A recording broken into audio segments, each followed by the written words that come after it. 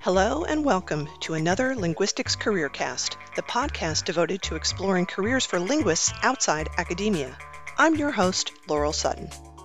Our guest on today's show is Ezra Wyschogrod. He is a language engineer at Amazon Alexa, focusing on entertainment, including music, video, and sports requests from customers. His work spans natural language understanding and automatic speech recognition. He holds a BA in linguistics from Columbia University and an MS in linguistics from Georgetown University. Topics covered include phonetics, sociolinguistics, job search, networking, government work, tech, Alexa, and salary negotiations. Links to Ezra's LinkedIn profile and to the Georgetown program are in the show notes. Welcome, Ezra. Thank you so much for joining us on the podcast today. Thank you so much for having me, Laurel. Really appreciate being here. I think people are going to be interested to hear about your journey and the job that you had now, which we can highlight is with Amazon, which, as I understand it, employs quite a few linguists. And there have been other folks that I've known who've gone to work there. So we will start with your journey from undergrad and then talk through how you got to where you are today. You are one of the people who was in the fabulous program at Georgetown, like many other people. But before that, you got your undergrad at Columbia University. So can you talk about that and how you got interested in linguistics? For sure, definitely. And actually, I would say that if we're talking about how I got interested in linguistics, it really has to start earlier. Oh, Um, okay. for sure. I mean, I think the story that I've heard from a lot of other people in linguistics, whether it's people I've met at conferences, people I've met in undergrad, grad, a lot of people have had sort of those, epiphany moments that they wanted to study something like linguistics before they even realized what linguistics really was. I would say that I went to a heavily Russian-speaking preschool when Mm-hmm. growing up in Boston. Although I'm not a Russian speaker, never have been. Um, I began noticing that certain kids would pronounce things a little bit different, and I remember someone was in my mind mispronouncing the word thing by saying ting, and I very much Mm-hmm. remember as a 4-year-old like experimenting with my tongue. How the heck are they doing that? What is their tongue in a different part of their mouth? Now, this is like a little kind of factoid that I didn't think about again till I was like 19, 20 years old, beginning to study linguistics. But there's a lot of those little kind of moments that I distinctly remember from my childhood, stopping and wondering, huh, that's really weird. I think another one I had was I remember in like social studies or something like that, I very much remember seeing written Dutch for the first time, Mm-hmm. and obviously English. I'm an English speaker, and I remember just being really interested in the fact that every time English would have this letter, Dutch has this letter, and there's a bunch of little moments like that that sort of coalesce. Um, I would say though the first time I could really say that I was, properly interested in linguistics was I don't know how it happened, but somehow I found myself sitting down reading a book by John McWhorter when Mm-hmm. I was a freshman at Columbia. And I no idea how this book got into my lap, but I just remember thinking, wow, it's really cool to think about language as a historical, as a sort of, a historical being, to think about language as something that changes over time, thinking about language in relation to other languages. It just kind of dawned to me then. And I was so lucky as to look in the back of the book and discover that John McWhorter actually taught at my college. Ah, uh-huh. So Okay. I ended up sitting in on a couple of his courses the beginning of must have been my sophomore year, and then I just kind of looked in the mirror and realized I'm doing this for the rest of my life. Like, there's no option. There's no like other way I can imagine myself having a professional life on this earth besides Mm-hmm. for doing something that's language related. So it really started there. I had already taken courses in various languages, in German and French, Hebrew. I was already doing some math related things. So those are subjects that one can pivot into linguistics reasonably easily from. Mm-hmm. So it all kind of started there. What did you particularly study or favor when you were getting your BA in linguistics? I guess the most honest answer there, and it sounds a little I guess maybe a little cheeky, but it's the truth. Basically, whatever I wanted. Um, Okay. because for those that know Columbia linguistics well, at least when I was there, it was not a proper department. The Mhm, linguistics okay. department had ended in a lot of ways sometime during the 80s, and there's some lore about that. There wasn't that much regulation over what a linguistics major had to do. So my interest kind of ran free. I didn't have to. There was no requirement saying you have to take syntax 2, you have to take phonetics 3, etc. But I definitely gravitated towards the both the socio world as well as the phonetics phonology world. So courses that roughly approximated socio phonetics, phonology, as well as things that actually dealt a lot with language spread and language death. So I took Mhm, a course in the languages of Africa, which I found really, really compelling. And I ended up doing a lot of field work while I was an undergrad, both with the state of the Boston accent in New England. That was actually through mm, a researcher at Dartmouth, as well as working with Zazaki, which is a Kurdish language, via via some faculty members that were doing research with immigrants in New York. mhm, So it was really just like a fun 2.5, 3 years of studying linguistics, kind of studying whatever I wanted, and every kind of subdiscipline. I view it, sort of as a real kind of free for all department mhm. that was really exhilarating. That's so funny that just to go back to what you said about doing both sociolinguistic stuff and phonetic stuff, that was totally me. And it was also one Huh. of the other folks that we've interviewed on this podcast, Wendy Jacinto. And I thought, when I was doing it, I thought it was just me. And it seemed weird because those things are in some ways at opposite ends of the spectrum.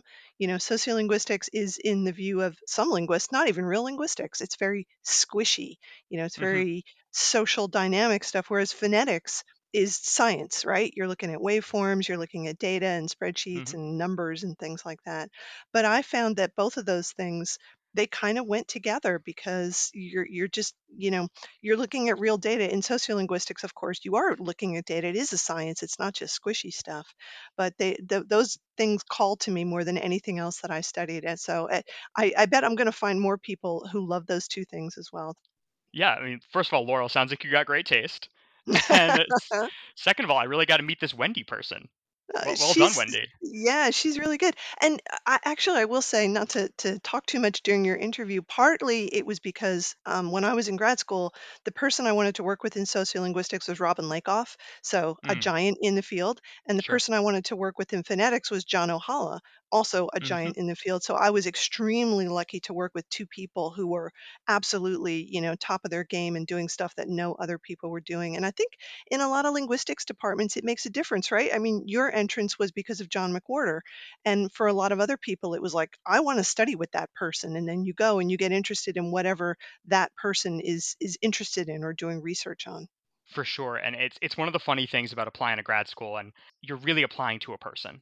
Yes, And exactly. when John McWhorter and also the linguist Alan Timberlake, also at Columbia, when they Hmm, when they were hmm. telling me that, it sounded a little bit icky at first. It just sounded like way too personal, almost like you were dating somebody. It was a very Right. odd kind of way to think about it.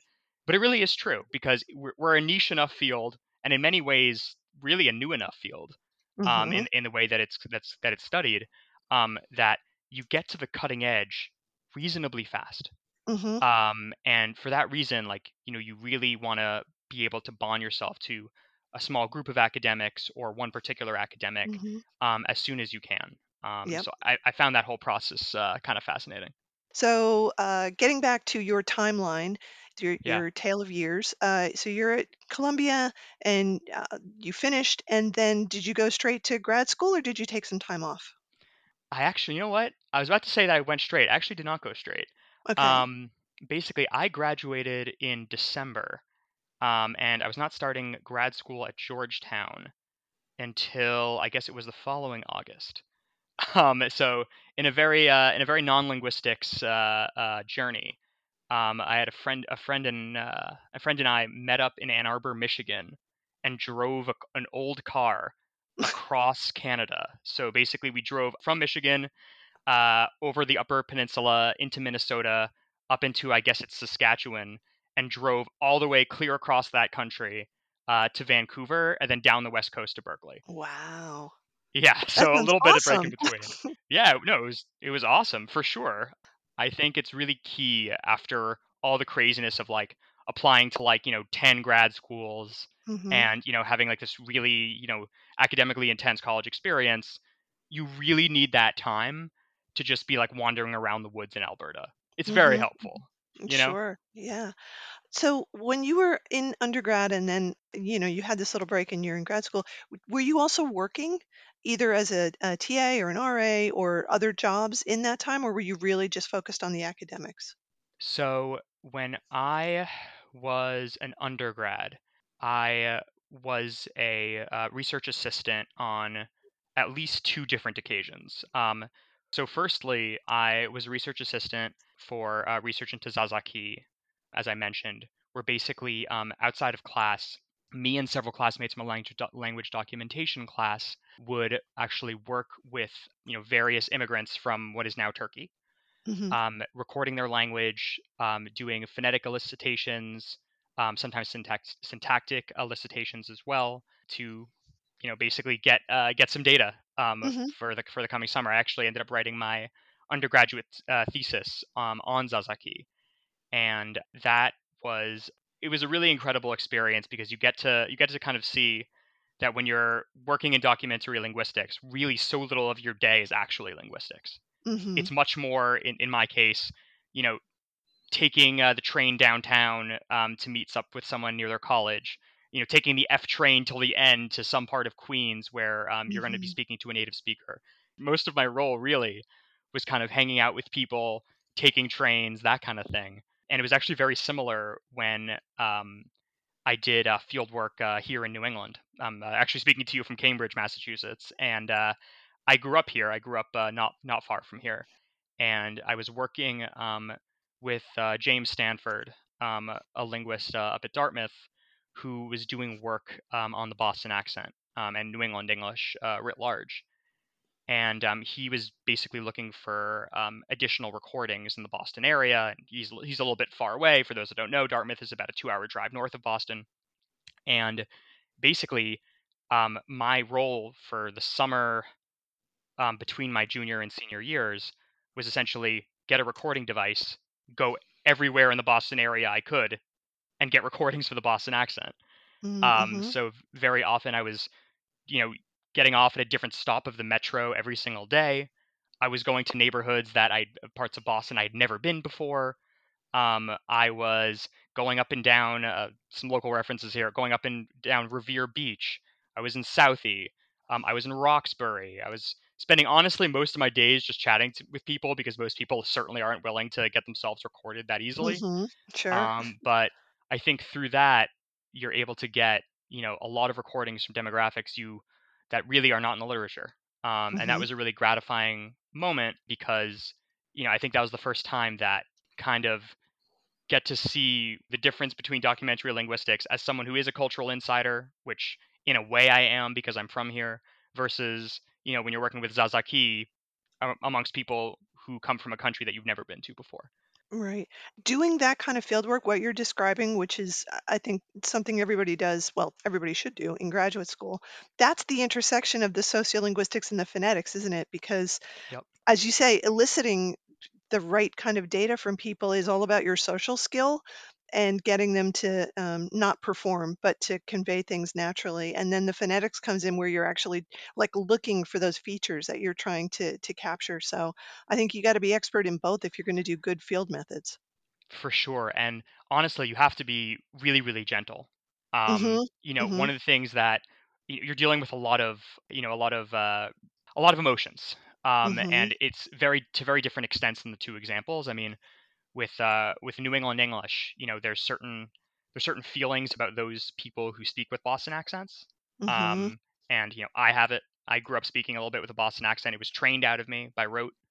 Um, so here in Boston, if you're talking to someone and you kind of want to get someone to pronounce something again to see if it was rhotic or non-rhotic, you got to be careful, because if they're really focusing, they're probably going to be rhotic as opposed to Mhm. non-rhotic. Right. And it really was to an extreme working with Zazzaki speakers, who have to put it politely, a complicated political relationship with Turkey and the Turkish language.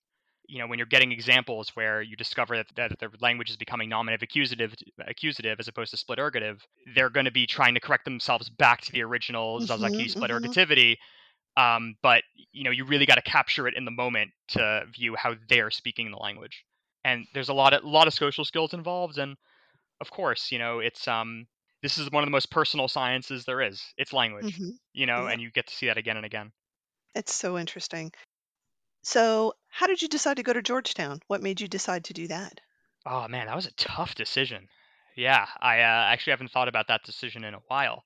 Yeah, basically, I'm lucky enough to say, well, first of all, there was where to apply and then where to go. And I'm lucky enough to say that there were decisions for both.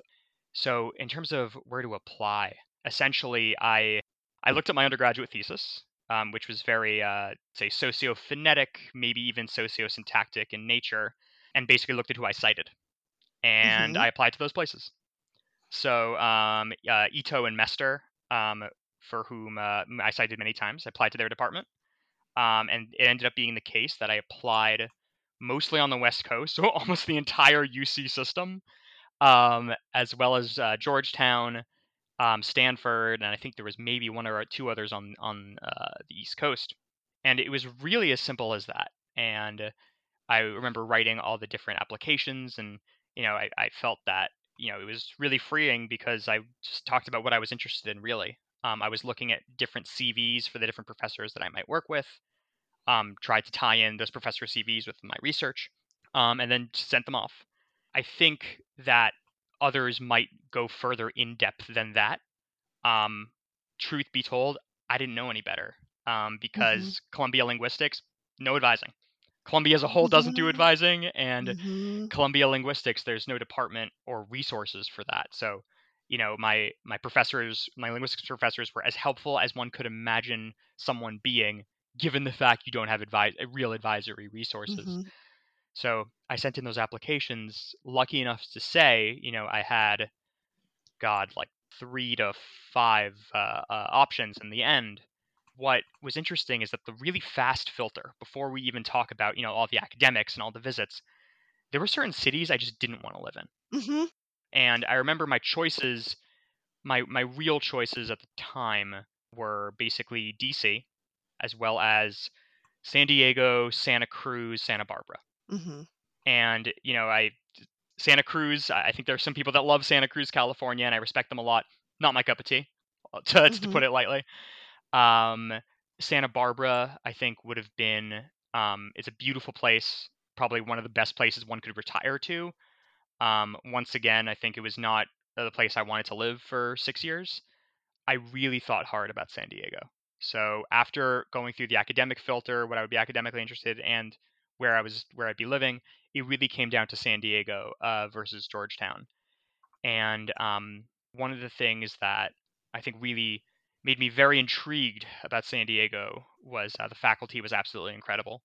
There were a couple professors who I could easily imagined them being my advisor, and I know they would have been incredibly lovely advisors. But one of the things I also thought about is that coming from the kind of, I would say, low advisor department that I came from, is that I assumed ignorance in myself, in that I assumed that I really didn't know what kind of linguistics I wanted to go into. Mhm. And it's not like UCSD isn't broad or wasn't broad, but Georgetown is crazy broad. Mhm. So in Georgetown, you can do computational linguistics really well. You can do sociophonetics, you can do syntax, you can even do language policy, really anything in between. Mhm. It's a Mhm. massive, massive department, deeply historical in many beautiful ways. So I ended up leaning much harder towards Georgetown. It's a very difficult decision in the end, but chose DC, loved it. Rental prices could have been cheaper. That's my one hang up with Mhm. DC, but that was ultimately how I made that decision. I consider myself fortunate because the admissions process can get so crazy that for a lot of people, they go where they're accepted, which I Mhm. respect that a lot. But it was a difficult decision, but ultimately I was happy where I went. Were you thinking as you went to Georgetown about the world beyond that, that you were gonna stick in academics or that you were really starting to focus on something outside in industry? Industry wasn't the faintest thing in my mind. Okay, interesting. So I would have you could have asked me when I was, 16 years old. I would have said I am either going to get maybe an MD, but probably a PhD. Mhm, I was sure of it, and I think part of it has to do with the fact that there's like a couple people in my family who had PhDs, and I was in a lot of reverence of those people, my grandparents. But I just assumed that I'm this kid who loves learning, really enjoys school, loves going to class, loves conquering new topics. Why would I go to work? Why, mhm, like, just be in school as long as you can, then do school professionally as a professor. I enjoyed relating topics to people. Why not? So in my mind, my thought process going into grad school was, all right, I'll be in Georgetown for however long it takes the PhD to be done, maybe, mhm. 5 years, 6 years, 7 years, whatever. And after that, looking for a tenure track position. And when did that change? So this is, when I say this, I just want to be clear to anyone listening that, this is my personal take Of course. on a bunch of things. But basically, I was in a, like, I forget exactly the name of the course. It was an advanced phonology class. I very much remember the paper that we were reading. It's an amazing paper. It's about the sonority hierarchy and I believe it was Sabirwa or Tswana. It was one of the languages of Botswana. Uh-huh. Very, very cool article. And I remember me and three or four other grad students in this class having a very in-depth debate about optimality theory and Mhm, which restrictions should be ordered before others. Should a particular restriction be increasingly phonetically based or not increasingly phonetically based, etc.? What was the most economic choice of various rankings? And there was just this moment that I had during this debate, which was basically some versions of who gives a damn. I had this like small moment of like, really, who cares, right? For a mhm, couple of reasons. Firstly, there's the question of, is optimality theory really a good theory, which is a topic for maybe another podcast. But it's also that we are debating about a paper mhm, that maybe, despite the fact it was an excellent paper, maybe 400 people have read. mhm, 800 people maybe have read it all the way through. Maybe 1,000 people have cited, but even that would be pretty high.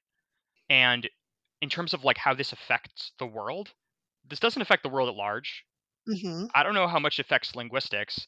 I don't even know. This definitely doesn't even affect the people of Botswana or those languages. They don't care about this, nor should they. So the question is like, this is essentially both optimality theory and even large parts of phonology and phonetics. They're basically, academic exercises, granted, that are mhm, fun enough that I would be willing to spend my whole life doing it, granted.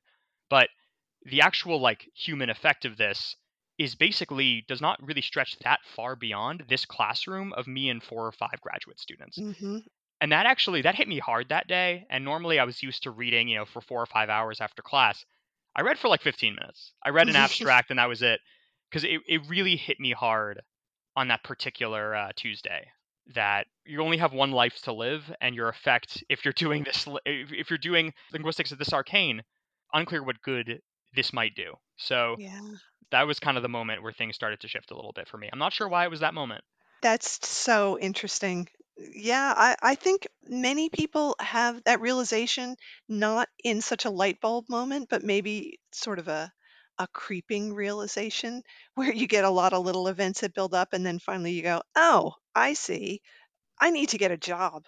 And that's, like a job that's actually going to be doing something. That's a great story. I'm so glad you told that. Thank you for sharing that with everyone. So, having had this realization and the world shake beneath your feet, what did you do after that? So I sat on it just because I tend to not trust emotion. I Mhm, think it's important that humans have emotion, but I tend to try to maybe get some harder evidence mhm, before kind of making a decision as large as leaving grad school. And I remember not that long afterwards. I'm not sure if it was days or weeks, but We have, or had, not sure what's going on there, but Georgetown has a phonetics phonology reading group that would meet once a week on Fridays, and we had a guest speaker. And this person's talk was brilliant. It was really one of the best, like 45 minutes I've ever had listening to a human being. Mm-hmm. And she was working on epenthetic vowels in Georgian, which is super cool topic to begin with. Those consonant clusters are crazy. It's amazing. But I think afterwards, one of the faculty members present encouraged us to ask her about her process in terms of applying for academic positions. And having already had that light bulb moment I mentioned earlier, I was kind of curious. So I listened very closely to the questions. I asked a couple myself. And she told us the following thing that, basically this person had applied to dozens of departments, not just around the United States, not even around North America, but around the world, in basically every department that used one of her languages that she's fluent in, which was three different languages. Mm-hmm. So she was applying all over the first world, including, and then some departments in the third world as well, and had gotten, some traction on some, non-tenure track positions, nothing for tenure track. This person had been Mm-hmm. applying for apparently multiple years, and this Mm-hmm. was, without a doubt, the most intelligent non-tenured linguist I had ever met. Mm-hmm. Right? Like my esteem for this person was sky high almost immediately, and I didn't want to sell myself short. Maybe with a lot of years of hard work, I can get maybe close to her level. But just seeing that and Mm-hmm. realizing that's what the job market is. This person who's unbelievably brilliant with very little geographic freedom. Hold on a second. Like Mm-hmm. that's when my emotions began to get validated. At the same time as this, also, I was coincided with, begun to date the woman who eventually is now my wife, which, makes you start thinking a little bit longer term. And, she has career aspirations too. She has dreams. What if, I have a job that is in, some far off part of the country or world, but, she gets into her grad school in a different part of the world. We have a two body problem. All these Mm-hmm. thoughts started running into my mind of like, oh, wait, there's actually like something more tangible to the emotion that I was having. And then I kind of looked myself in the mirror and went, oh crap. Because this kind of outlook that I had for like a decade at that point, which was, get a PhD, be in academia forever, it fell apart remarkably quickly. Mm-hmm. I think that what you've just expressed is incredibly common. And it's for many people a real rug pull, right, at the end of graduate school, because you've spent all this time preparing for what you think is going to be your career in academia, but no one has talked to you about what the job market is actually like. Hmm. And then you get out there and you start looking at it and you go, hey, wait a minute, there's no jobs. Like Yeah, there are no jobs, actually, not any jobs. And I think other people too have had the same experience as you, where you see people that you feel are whether rightly or wrongly more qualified or better than you, and they're not getting hired either. And I think this is a problem across linguistics departments in universities across the United States and also in other countries as well, is that there's a real denial of reality there about what jobs are actually going to be available, because every department in the graduate department acts as though all of the graduates have a shot at getting a job, right, in yeah. academia, and they don't. I mean, Hmm. 99% of the people who graduate are not going to get jobs in academia, but there's a pretense that you will. And the work that I've been doing with the Linguistics Beyond Academia group and the boot camp we had last summer was just to accept that reality, right? To say, let's stop pretending that there's jobs out there and let's focus on what the reality is, which is that you're going to have to get a job that's not in academia. Sure. I think it would be very beneficial if departments would actually acknowledge this truth and then do some work towards helping their students prepare for what they're actually going to be doing and not what they think they might be doing. I wish likewise. I have a bit of a pessimistic view on this, which I hope is wrong. And I hope I'm disabused of this notion at some point. But basically, I think if the truth was more articulated, I think less people would be going to grad school. That's probably true. I would counter that by saying Hmm.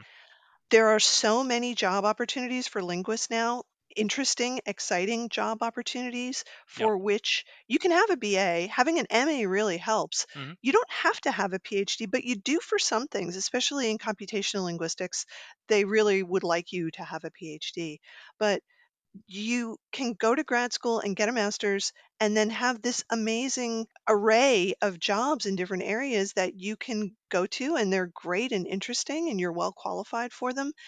You're just taking out that the step of the rug pull Yeah, and not feeling the stigma of, oh, too bad for you, you didn't get a job in academia, you must be a failure. for sure. I would certainly hope so. I think one of the things, and we can speak about this as well, is that if I had to get into the mind of the admissions committee of various departments, I would imagine certainly for the PhDs, maybe also for the masters, a lot of academic departments probably want to train other academics to have Sure, of course. disciples, etc. Hmm.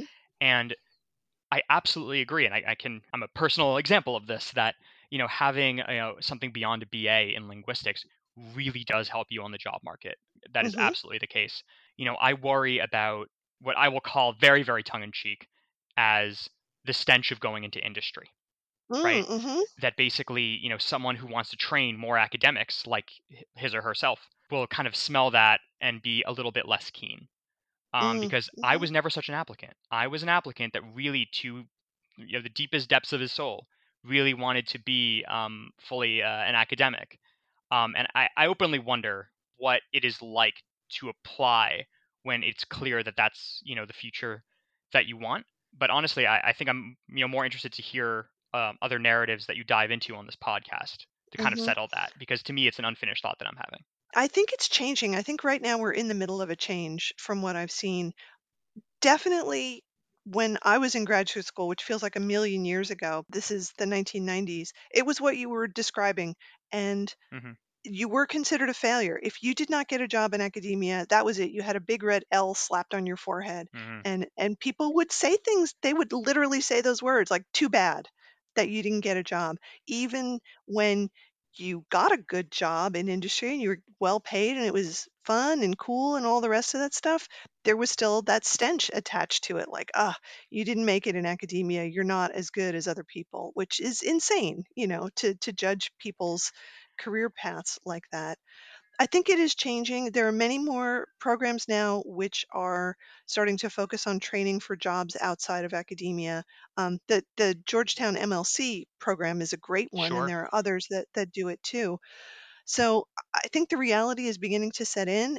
And unfortunately, it seems like it happens more at smaller universities rather than the big R1 universities, which are still almost literally in the ivory tower where they don't really look out to see what's happening. But my point of view is they're going to have to because higher education is collapsing in on itself pretty quickly. Hmm. So if they're not going to accept reality, they're not going to have any students who can actually afford to go to college, and they're not going to have a university anymore or a linguistics department. They'll just get slammed with the rest of the social sciences, and they won't have a department. They'll just get to offer some classes. It will become a sink or swim situation for the departments if they don't accept what's really going on. For sure. And to kind of underline your point, one of the things that I found very useful, I think in this time when I was thinking about all of this, is the LSA publishes a lot of stats, and I was very Hmm. impressed by that. And one of the things that was really cool is that they published, I think it's how many masters and PhDs in linguistics the United States was producing every year. I Hmm. forget if it was the U.S. and Canada, but something, in North America, let's say. And I remember the number being in the high hundreds combined, maybe 1,000 Hmm. Hmm. combined. And I remember I maybe saw, when I was in grad school, like 3 positions in all of North America Yes. a year Yes. even being advertised, and some of them didn't end up Uh-huh. coming to fruition for anyone. And I just remember thinking, like, you know, I'm pretty good. I was a pretty good grad student. There's definitely other Ezras. You know what I mean? Hmm. There's definitely other people that will be incredibly well qualified for those jobs. And I just remember thinking, these odds don't make enough sense. Hmm. And in that moment, another kind of realization hit me as well, where basically there's a lot of hoops you have to jump through in order to Yes. finally perhaps get that tenure track position. And a lot of them have to do with ultimate flexibility. It has to Mhm. do with geographic flexibility for postdocs. It has to do with flexibility of your time, flexibility of your resources, Mhm. because you're not really being paid a lot Yep. when you're in this postdoc treadmill, as they say, or staying in a PhD program until completion. Again, you're not making a lot. You'd be making a lot more in outside of academia, outside of grad school, and that hits different populations differently. So, Absolutely. I mean, look, in my case, I will say I am very much limited in the parts of the country that I can live in. Frankly, I want to live near a synagogue community that makes me comfortable. Mhm. And for those who might not be familiar with the demographics and geography behind that decision, that's not so many places in the United States. Mhm. For people, I have no children, had no children then, but people who have children, really tough to move every 3 years, particularly Mhm. tough. And these are Mhm. all the things that were kind of discussed in confidence, sort of off campus between me and others. That for people that are, Yes. people that are parents, people that are of particular demographics, people. This doesn't apply to me, but people who have citizenship issues in the United States, Mhm. this can really be an issue to the point that people who actually can make it through this whole gauntlet to eventually have the tenure track position, you have to have come from a background or make really excruciating choices to make it to the end. Mhm. So it hurts, frankly, diversity in academia. This whole pipeline isn't good for academia either, which is Mhm. it's a really tough Mhm. thing to see. Yeah, I completely agree with you. This is something I've talked with some other people about as well, that academia likes to pretend that it's a level playing field, right? That Yeah. that it's a meritocracy and the best person, the most qualified person is going to get the job. And that's absolutely not true for all of the reasons that you just said. And it gets worse when you're considering things like your ethnicity, right? If you're a person of color, are you really going to move to someplace like, I don't know, Idaho? There's a lot of nice people in Idaho, but there's a lot of white supremacists there also. That's just reality. What if you don't come from generational wealth? What if you don't have money and you can't just up and move wherever you want to? What if you're the support for your family? You can't just leave. What if you already have, as you were saying, you have kids and you can't afford to do that? Or what if you're disabled in some way where you can't just go wherever they're going to send you? All of those things are a huge factor, and yet they're never talked about. That stuff is never brought out into the open. Those conversations happen in private off campus. And grad school makes us pretend like everything's cool and we're never supposed to mention that sort of stuff. And that's just, again, denying the reality that exists and makes it so much harder for people when they get to the end of their graduate career and suddenly find that they can't do what they thought they were going to do for the last 8 or 10 years. And I think it's criminal to do that to people. I really do. Yeah. Look, I consider myself lucky in that. Hopefully, it's not too dramatic to phrase it this way. I got out at 26. Hmm. I was able to get out of the system at 26. For a lot of people, if they have that realization can sometimes come later, often after multiple postdocs. Hmm. Sometimes I've seen it happen to people at the age of 40, at the age of 42, Yeah. in which case, it's a bit tougher in a lot of those cases, because Hmm. you've spent more of your life not doing, things that you might rather have been doing. From a financial sense, you spend more years making much less money than you could have made in a freer market, those kind of things. But I think in the scheme of things, I consider myself fortunate that I had the realization at the timing that I did. Hmm. I think, particularly, I also had the realization I did before COVID. And I know Mm, I only heard a little bit of what was going on at Georgetown and elsewhere during COVID, it being particularly tough for graduate students. So, I do count my lucky stars in this regard. absolutely. So this brings us back after that tangent on philosophy, which was extremely important. And thank you very much for raising that because I just don't think that that kind of stuff can be talked about enough, right? Like Mhm. we have to be the ones to bring this up and acknowledge the reality that's out there and all of these unspoken factors that exist that nobody in any department seems to want to talk about and just go on living this fantasy like yeah sure it's all great and we're going to all get the jobs we want to because everything is fair, which it isn't. So, you had this realization. What did you do on your journey to actually make this happen? Well, firstly, I left after the Masters. Mhm. I think it was definitely clear that this was not going to be the place for me if I was, of the mindset that this was not going to be a forever thing for me. I think and I certainly don't blame the department for this, but it is an incubator of future academics. At least most of the department at Georgetown is. Um, I was not in the MLC. I was not in some of the computational parts of the department. Um, and it would not have been a good place for me to have stayed for years. 3, 4, 5, 6. Hmm. Um, so while that was happening, and I was writing my master's thesis to finish up with the masters and skedaddle, I started applying for jobs, um, and I can't begin to describe how unprepared I was for any of that. Okay. Um, I think, I mean, ultimately, I had lovely, lovely people at Georgetown, particularly in the MLC, particularly Professor Johnston, who Hmm. was able to help me a lot. And so, again, I consider myself one of the fortunate ones in this regard. But I didn't even know what to search on LinkedIn Hmm. because, as often befalls linguists in DC, when you search linguist, what that means is a translator. It means you're working for a three-letter agency Hmm. translating national security documents, which is Hmm. not at all what I desired to do. Didn't know how to search. I didn't know who to talk to. I didn't know how to network Hmm. outside of an academic environment.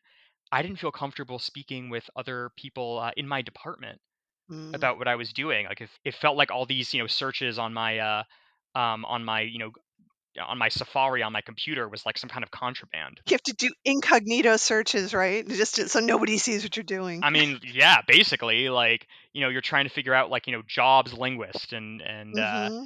and figuring out something. Um, and I think the first stage was just kind of being open for anything and getting the mistakes done quickly.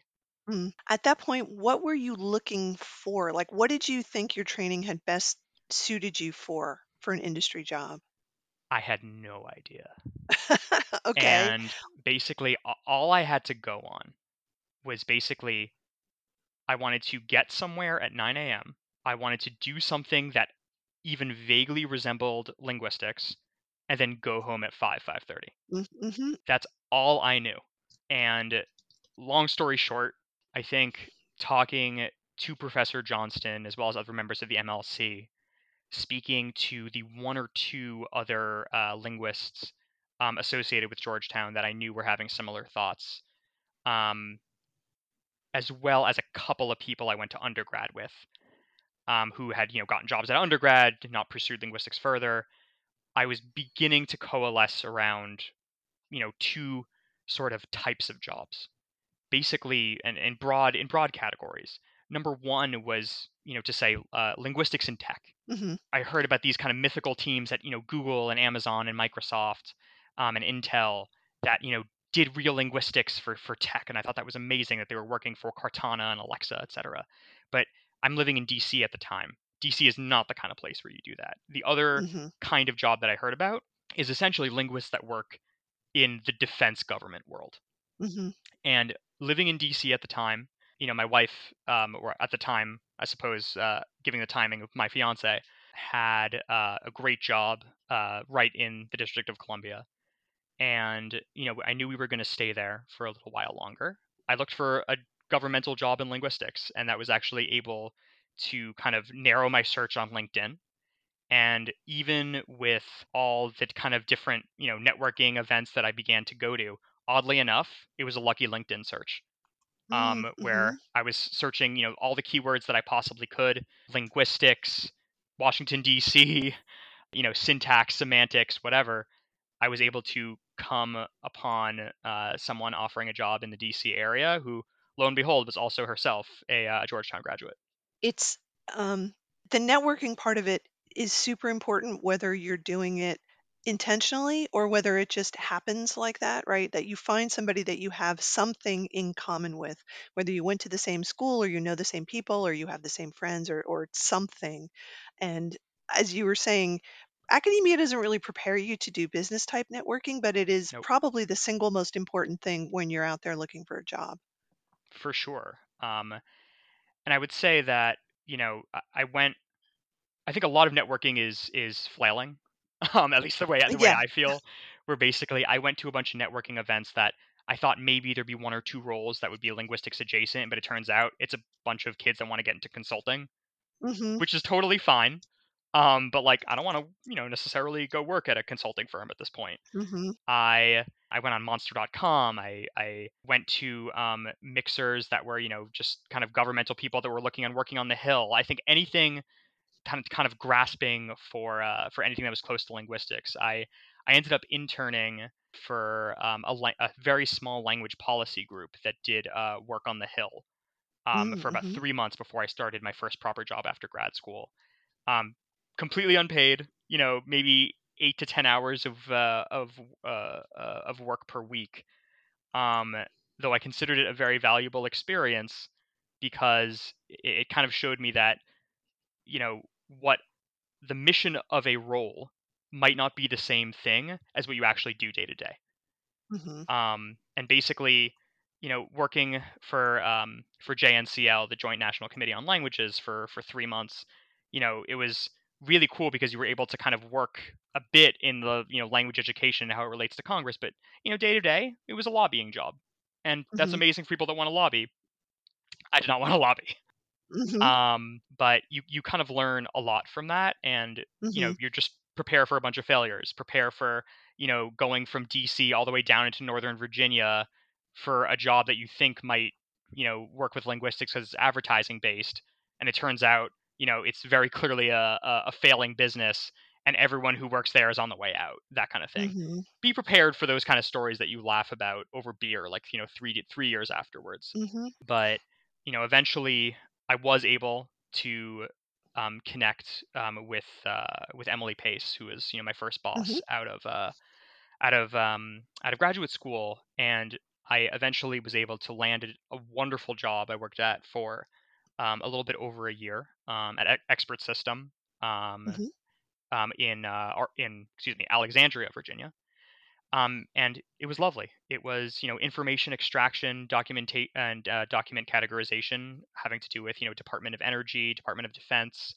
It's the kind of thing where, I have, 40,000 defense documents. Which ones are about counterterrorism and which ones are about civil war, and you could write, very very basic code, um, where you could write rules that were saying, oh, if you use, this sort of verb with this kind of agency, is that going to be talking is that going to probably be referred to someone who was the terrorist or someone who was a victim of a terrorist attack, that kind of thing. Mhm. So something that is certainly by topic is about defense or Department of Energy or something, um, but really deals with linguistic kind of questions, and it's really hard to Mhm. find that kind of job when don't know you don't know who to ask, you don't know who to look for.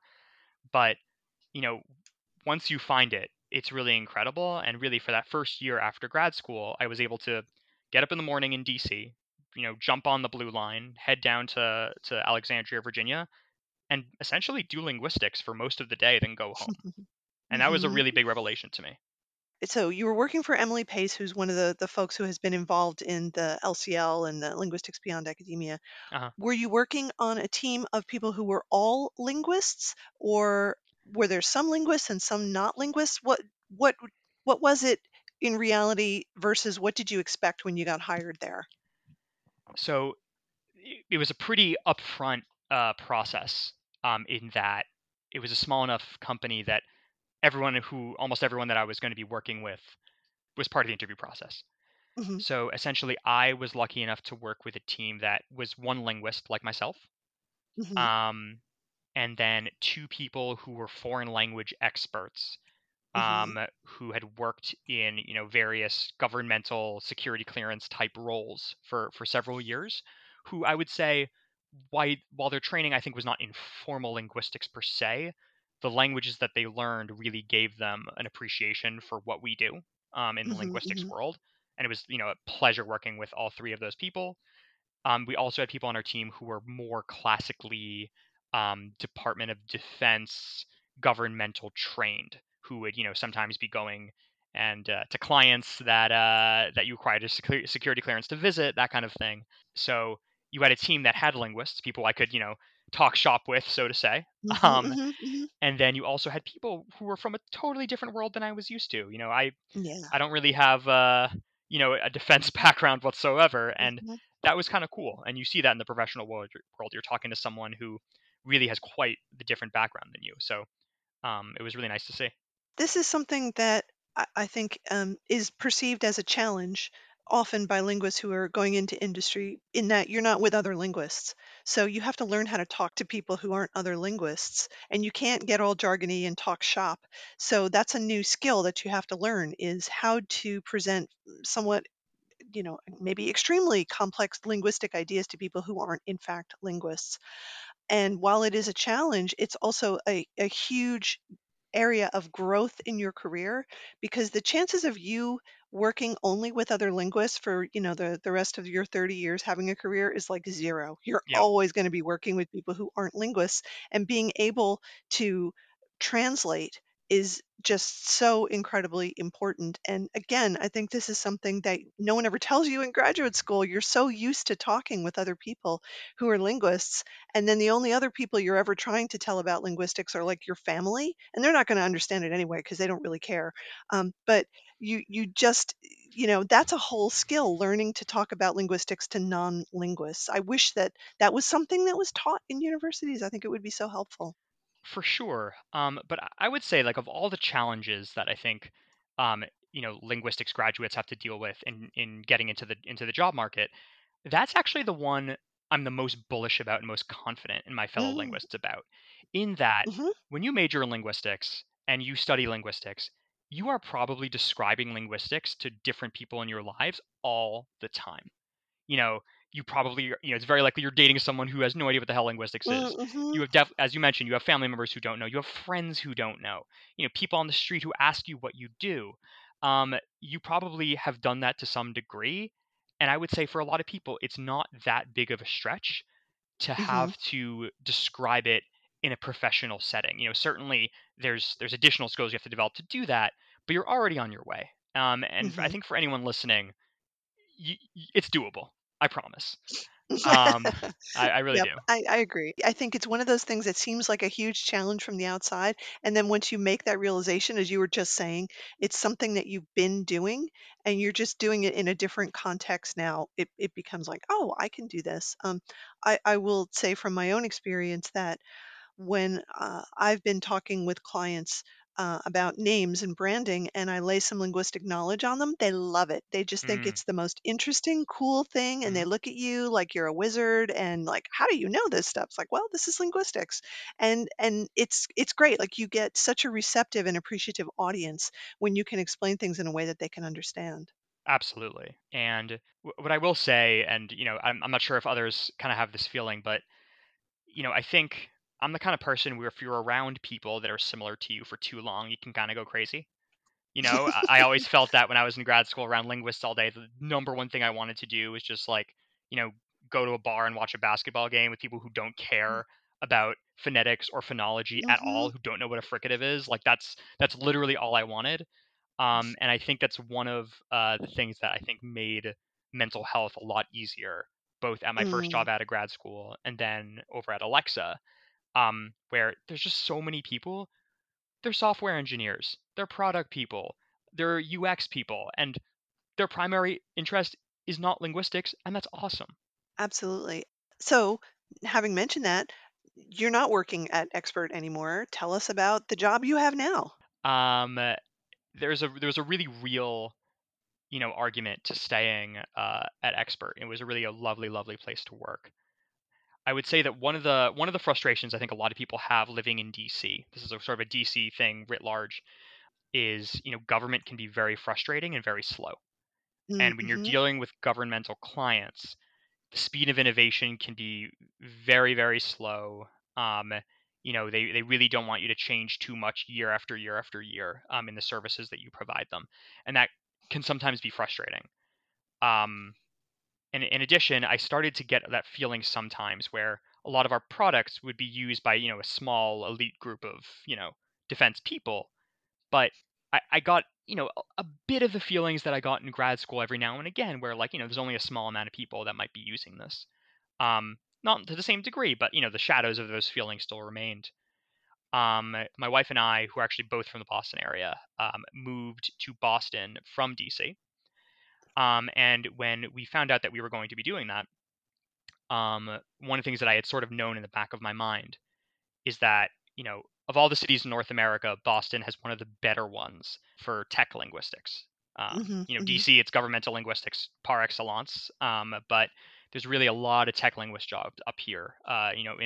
In Cambridge alone, you have Microsoft, you have Apple, you have Google. Down in Seaport, where I work, you have Amazon. Um, and I threw an application in to Alexa that had been doing a lot of posting. I had seen a couple of posts on LinkedIn. I went on Amazon.jobs and took a look as well. And lo and behold, this job came up in Alexa Entertainment. And one of the things in considering the role that I went to go look at is basically just how many people on Earth own an Alexa, Hmm. some kind of Alexa connected device. I'm forgetting the exact number, but it's in the tens of millions, right? Hmm. So you're going, earlier in this conversation, I was speaking about a paper that is probably not even going to be cited by 1,000 people, maybe read, fully by maybe a couple hundred at most, to a device where if you're working in a certain parts of Alexa, you're getting utterances that are, you know, tens of millions, hundreds of millions of people a month, Hmm. Hmm. right? Like I can't imagine a place that has higher impact when you're doing linguistics. That's crazy. So I applied.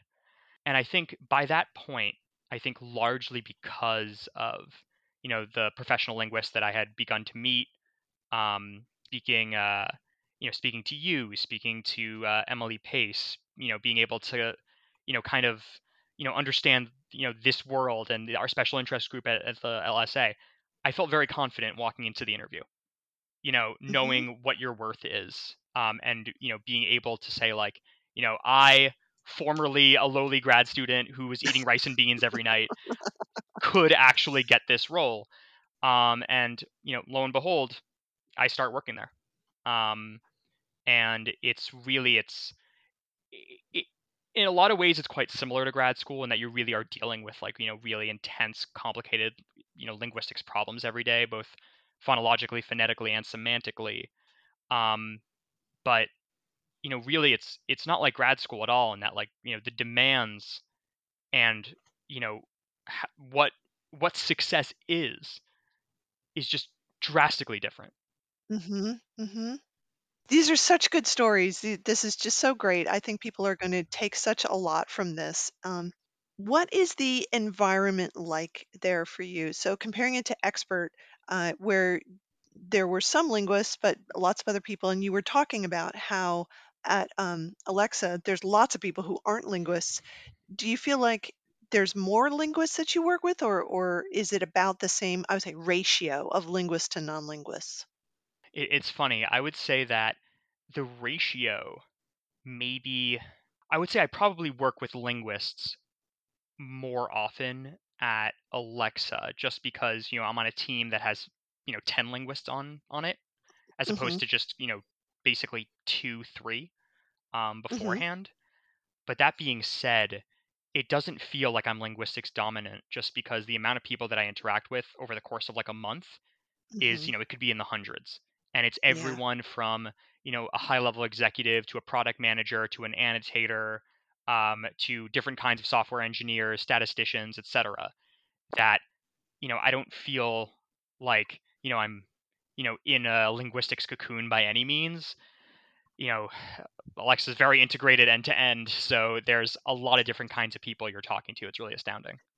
Yeah, I think this is something I've chatted with other people about, and it's another thing to consider for people who are looking for careers, right? Hmm. So a lot of it depends on the kind of person that you are and how you work best, what a good work environment is like. You seem to be somebody who really thrives on this amount of contact. You said in a month you might come into contact with hundreds of people, but realistically, that's not for everybody. There are some Right. folks who really don't thrive in situations like that. They want that little team that maybe they work Hmm. with like 3 or 4 other people. And this may not be something that people find out. Oh, well, you have to find out sometimes through trial and error unless you have a good deal of insight into the way that you work. And it's a thing that can be hard to learn, but the good thing about industry is that you can be in a job where you don't have the right kind of environment that fits, and if it doesn't, like, you can go and you can find a place that is actually a better environment for you, so you're not stuck being someone perhaps who has, issues working with huge groups of people for the rest of your career, right? Like, you can go somewhere else and work with a smaller group and that'll be okay. For sure, definitely. And I have seen roles out there that are on much smaller teams. And as a matter of fact, like even within Alexa itself, there's a really big difference in terms of how many people you'll contact. To give you an example, Mhm. I mean, I work with entertainment. So if you've ever asked any Alexa device anything related to playing a video or anything related to music or anything related to books, that's us. That's the team I Mhm. work with. And that's, as you can imagine, a lot of traffic, right? That's the highest Mhm. traffic stuff we get. We have teams that, you know, might be working on robotics, which, right now is not so many people. Not so many people are asking robotics related requests to Alexa. You have Mhm. people who are asking Alexa health questions, which until recently wasn't that highly trafficked of a thing. You have people working on home automation kind of things that is still not so high traffic. And I would say in those roles, you're probably interacting with less people than I do. Mhm. Although the problems you deal with are you know equally as fascinating and puzzling at times. Um, and it's certainly the case. I mean, outside of Alexa 2, all over tech, different linguistics roles in government, it's really incredible the variety of team sizes that I've Mhm. seen, even in my relatively short amount of time working in the industry. That's so interesting to hear that there's such a variety just at Amazon anyway. Hmm. And I bring this up just because I think, again, for people who are just coming out of academia, they don't really know what it's like. And sometimes you can get a false impression that all work environments are the same. Hmm. So either all the jobs that are out there, if you're in tech working with hundreds of people, or, if you're not in tech, maybe if you're in marketing, you're always going to be working in really small groups. And if that's not a good fit for you, well, too bad. You're just going to have to learn to live with it. And that's not true at all. As you say, there's just so much variety, and you just have to kind of find your way to the thing that's going to work best for you.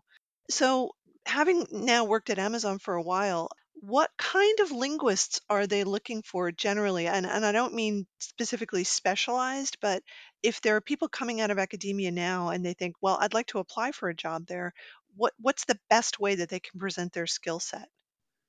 That's a huge question, right? Yeah, yeah, and it's funny because the reason I'm pausing is I actually just got two simultaneous answers jumping into my head.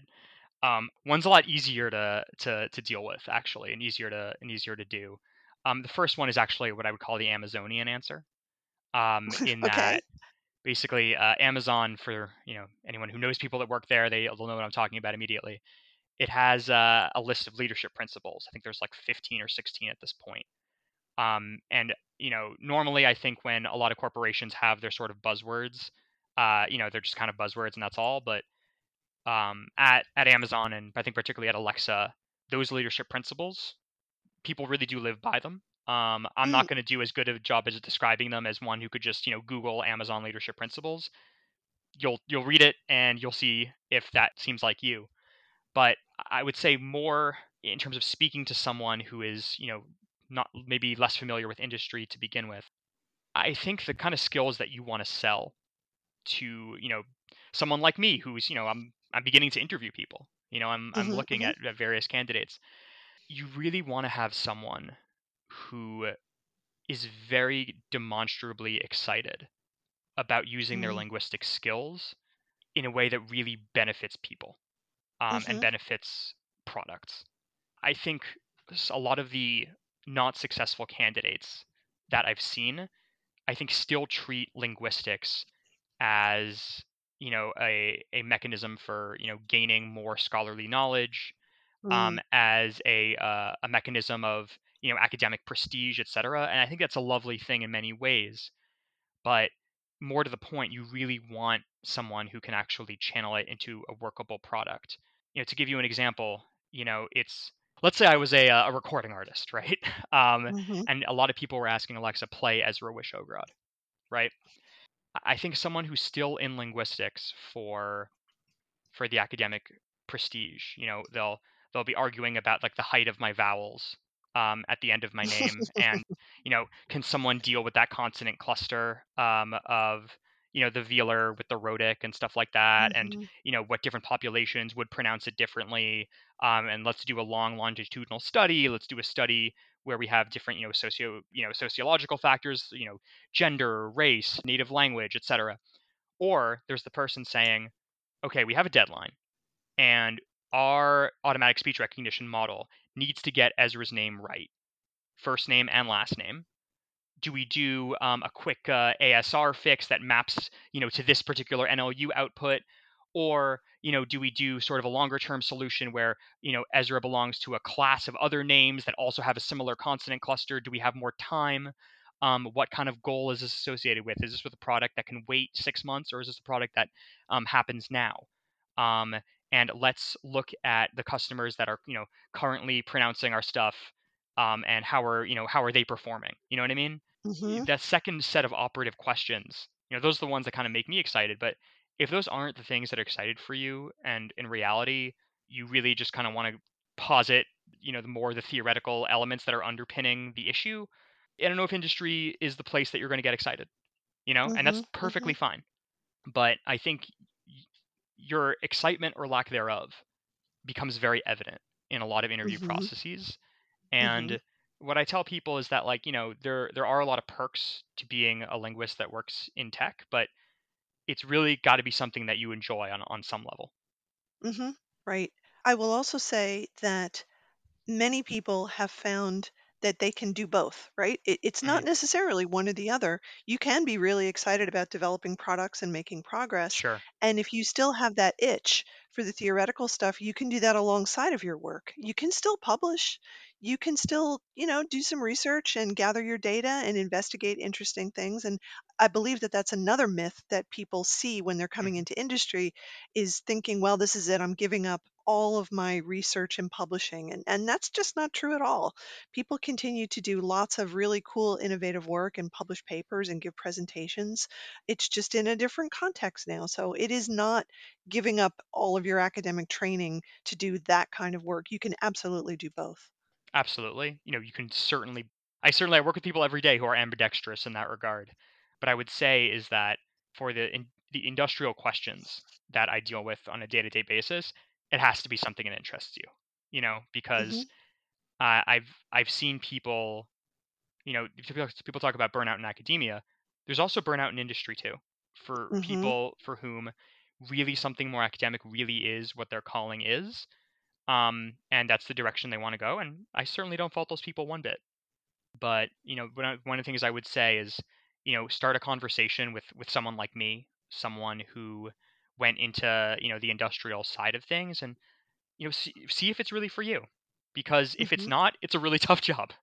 Yes, absolutely. And it's always a journey of self discovery as you're doing these different things. And it's often, as I'm sure you have found out, it's not like academia where you go and you get that tenure track position and that's your job, right?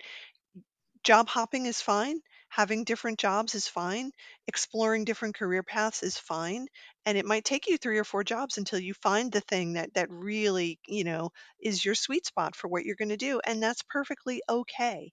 It's not like it's a mistake to start working in a position that isn't really the thing that you love. Like that's how you're going to find out that it's not the thing that you love, is actually by doing it. And then you can go do something else and it's okay. Certainly. I mean, I feel that everyone around me, at Alexa is, you know, on some kind of professional journey. And I think Mhm. that's talked about very openly in industrial linguistics, where basically, this is your role now. How do you want to develop? And I think career development is something that's very frequently talked about at Mhm. Alexa. It was talked about at Expert as well. Of where do you want to go?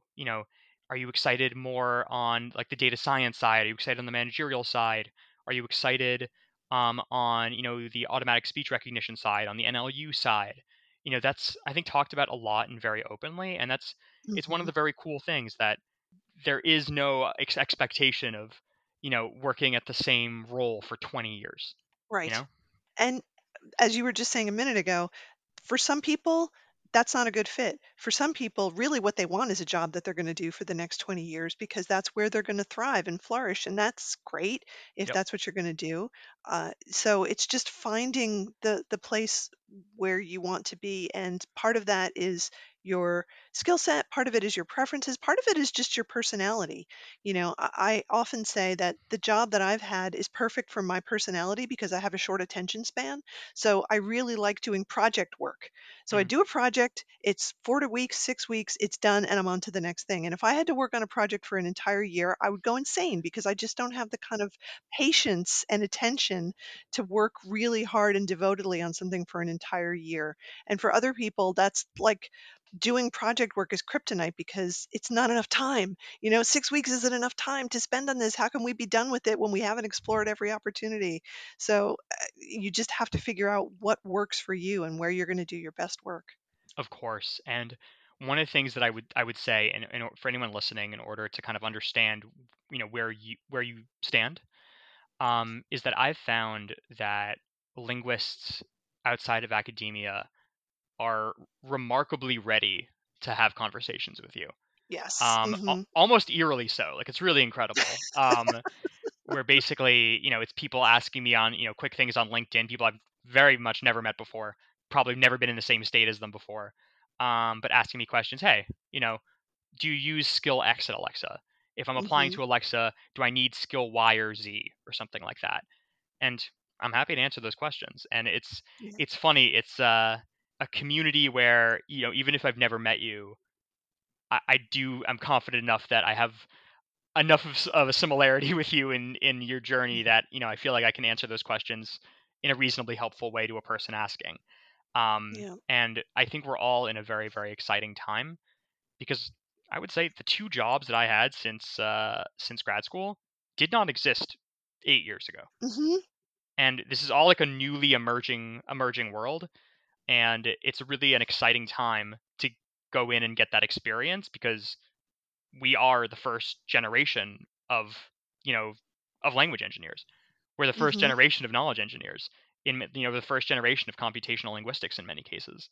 So it's all like a very kind of thrilling time in my mind.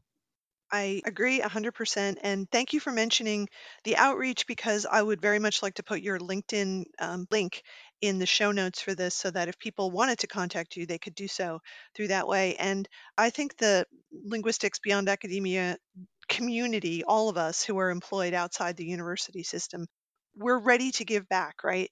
Especially when nobody was there for us at the Yeah, beginning and we remember what that was like and we want to say no, it doesn't have to be like that for everybody. We can help, we can all help each other, and the people that you're helping now are then going to take that and pay it to the people who reach out to them when they've got their jobs in industry as well. So it'll just be a big ongoing circle of help that we give each other. for sure. And I want to be certainly honest about my intentions. A lot of it is I really wanting to help another individual. Another one, I love working with great people, love working with smart people. So I know that the university system produces them, and I always try to keep an eye out and an ear out. That sounds awesome. Although I will say to people, please do not contact Ezra on LinkedIn with a one-line message that says, please hire me, because that's just rude. Don't do Oof.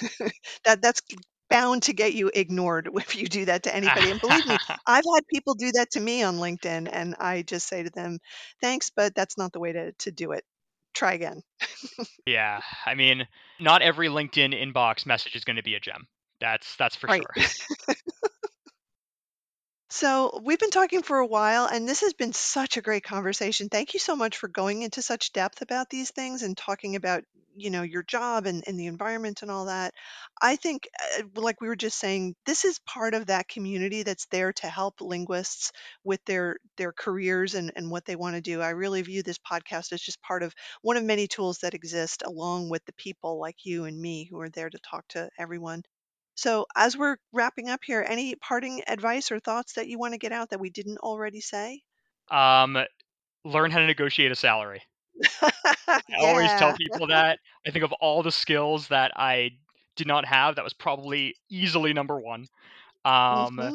it's hard to do. It's very much against my personality in every single way, but Hmm. um, look around, try your best, and try to find someone who can talk you through that, because you better come prepared. That's what I'll Yeah. say. What a great piece of advice. I'm using that as the pull quote for this episode because it's just, yes, I could not agree with you more. Do your research before you go in so you know what the going rate is for people doing what you do, and then don't take their first offer. Just don't. Nope. That's why it's called negotiation.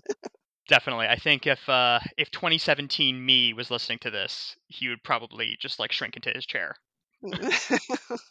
Great. That's perfect. Thank you. And thank you, Ezra, for taking the time to talk with me. Maybe we'll check back in 6 months or so to see how things are going and see if there's, development in your position, or maybe you'll be at somewhere else. Who knows what's going to happen? Who knows? And definitely love to check in again. And this has been an absolute pleasure. Great. Thank you so much. Linguistics Career Launch 2021 was a one-month intensive program intended to familiarize linguistics students and faculty with career options beyond academia in business, tech, government, and nonprofit organizations. Videos of all our recorded sessions are available on our YouTube channel. LCL 2021 was organized by Nancy Frischberg, Alexander Johnston, Emily Pace, Susan Steele, and Laurel Sutton. You can get in touch at linguisticscareerlaunch@gmail.com.